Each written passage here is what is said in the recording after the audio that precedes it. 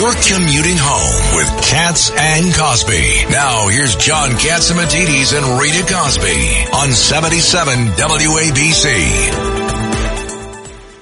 And it's election day, John, in New York. What the heck is going on? Primary election. Yeah, big election. Can we get a pulse on it? Craig Eaton, would you introduce your friend? Mike. Next we have Mike Ryan, an attorney from New York City who I worked with for many years, who's now the executive director of the New York City Board of Elections.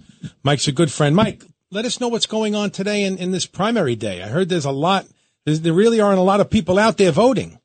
Well, first, Staten Island didn't have any primary elections today, so it's 4 out of the 5 boroughs. We have some check-in numbers, which are including the early voting totals.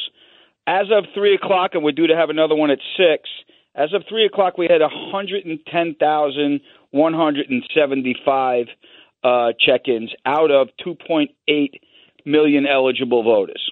Wow. That's sad. That's sad and scary. That's the definition of apathy. Wow. Yes, that's how a very sad. definition of apathy. Well, is it apathy or why is it, Mike? I mean, why is it so low? My goodness. You know, primary elections have a tendency to be low turnout elections, and we only have 2 out of the 4 boroughs have countywide elections. So these are all sporadic, primaries interspersed throughout the 4 boroughs, and a lot of it is party positions more even than the city council races. But we do have, I think it's 17 races where there's primaries in city council, correct? Might be 24. 24, yeah, okay, so 24. These are important elections, with everything going on. 3 people were killed in Bay Ridge in the last week.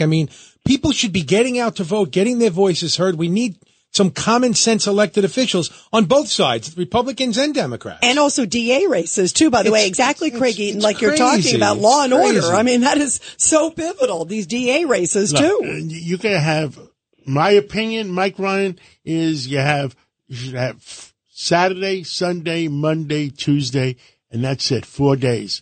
Because nobody's watching what's going on in these polls sometimes. So I have to tell you, Mr. John, I'm sorry. How they called me in high school, Cassie. Oh, they did? And I didn't know that. The Cassie. Cassie. Wow. If it was Murphy, it would have rolled off my tongue a lot easier.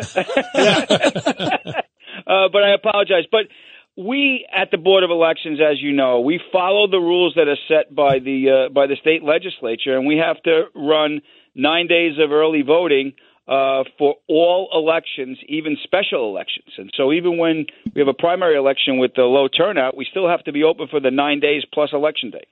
Mike, I have a question. This is Craig. Certainly. So we have 3 hours left, 9 o'clock the polls end. We want to ask everyone who's listening that hasn't gone out to vote to get out there and vote, no matter where you live, except in Staten Island. Can you just explain how the ranked choice voting works? Because, I think it's ludicrous that they came up with this system a few years ago, but I think there's a lot of people that don't really know how it works. Can you just explain the framework of that? So in a contest where there are ranked choice candidates on the ballot, you can rank up to 5 candidates.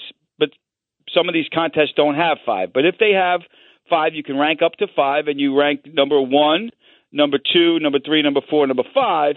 And at the end of the election, in the raw vote total, if one candidate does not get more than 50%, we have to run the ranked choice algorithm, which then puts those raw vote totals with those ranks through an algorithm, and then it recalculates the vote each round based on the round choices.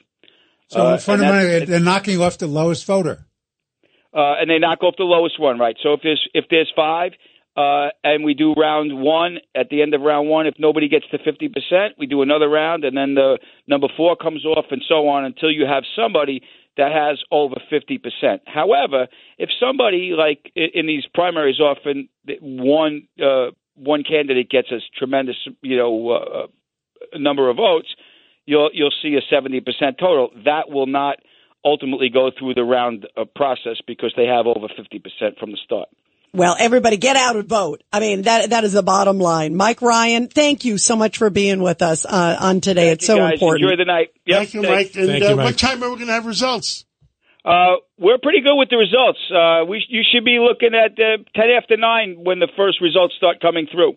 Sounds good. We should wrap up our night by around 10 o'clock, 10:15, I would say. And where can people find the results? What's the website? Well, maybe WABC too. Rita, Yeah. maybe you should jump on with Frank If Morano. you guys want to who's an call me expert back, in I'll this stuff. certainly be available. Vote.nyc is our website, and you can get the results on there. And then you can also look to see other information about the round-by-round that we'll be doing over the next couple of weeks. All right, great. We might be in touch with you later, too, Mike. Thank you very much. Thank you, Mike. I'm doing Bronx at like 10:15, so if that makes any difference to you guys. Okay. Thank you. Thank you very, very much.